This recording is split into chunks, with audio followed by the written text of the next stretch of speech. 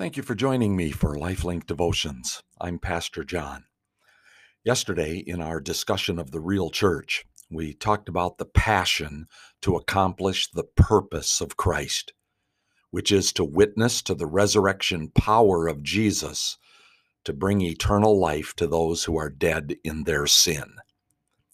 We read a passage of Scripture from Hebrews chapter 11 that describes people who passionately pursued God's purpose, even at the risk of severe persecution and death. What motivated them to go to the limits of human endurance and even beyond? The answer to that question is found in the next chapter of Hebrews. Hebrews chapter 12 begins this way.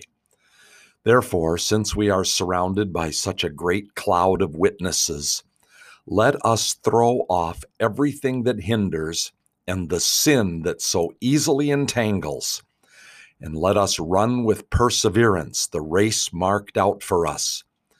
Let us fix our eyes on Jesus, the author and perfecter of our faith, who for the joy set before him endured the cross, scorning its shame, and sat down at the right hand of the throne of God. Here's our motivation. We have an example to follow, a model to mimic, a person to personify. He is Jesus. He endured the shame and the pain of accomplishing God's purpose because he knew the joy of the promise he had been given. Jesus did not falter in the time of fatigue because he had his heart fixed on the future, where God would restore him and reward him. That is what the angels were saying to the apostles when they watched Jesus ascend into heaven. They said this in Acts chapter 1. After Jesus said this, he was taken up before their very eyes, and a cloud hid him from their sight. They were looking intently up into the sky as he was going, when suddenly 2 men dressed in white stood beside them. Men of Galilee, they said, why do you stand here looking into the sky? This same Jesus, who has been taken from you into heaven, will come back in the same way you have seen him go into heaven. So instead of fixing our eyes on the circumstances of the present, we need to fix our hearts on the certainty of the promise. Jesus is coming back.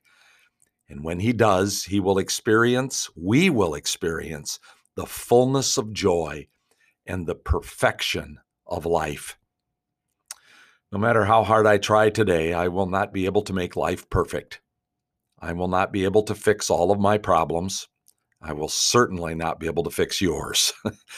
So if problems are a fact of life, why not let the cause of those problems be honoring to God? What on earth could I mean by that?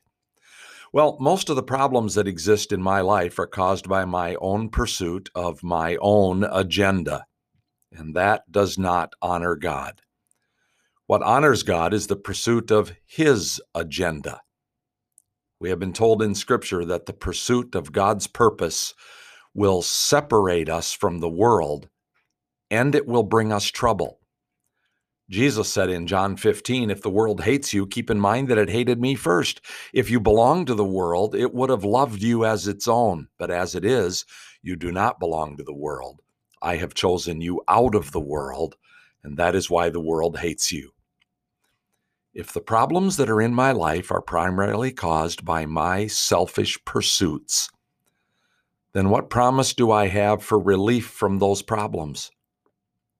But if the problems in my life are being caused by a world that is rejecting the stand I take for Jesus, then the promises I have for relief from those problems are many. Paul says in 2 Corinthians that we have sufficient grace for each day so we can endure anything. Jesus said in John 16 that he has already overcome the world, and John tells us that with Jesus in us, we are already overcomers of the world. And Paul reminds us in Romans 8 that the glory and the joy we will experience at the return of Jesus Christ cannot be compared to any of the sufferings we are enduring today. I encourage you to look up some verses today and do some study on your own and discover the incredible freedom to live out the purpose of Jesus Christ. Set your eyes on the right finish line, the finish line of the glory of Jesus, not the perfection of this life. We are not running the race of the world, so do not look at the world's finish lines. We are running the race that has been marked out for us by God Himself. So let's fix our eyes on the glory of God's finish line.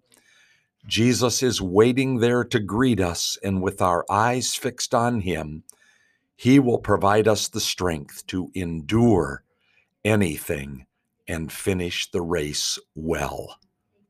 God bless you.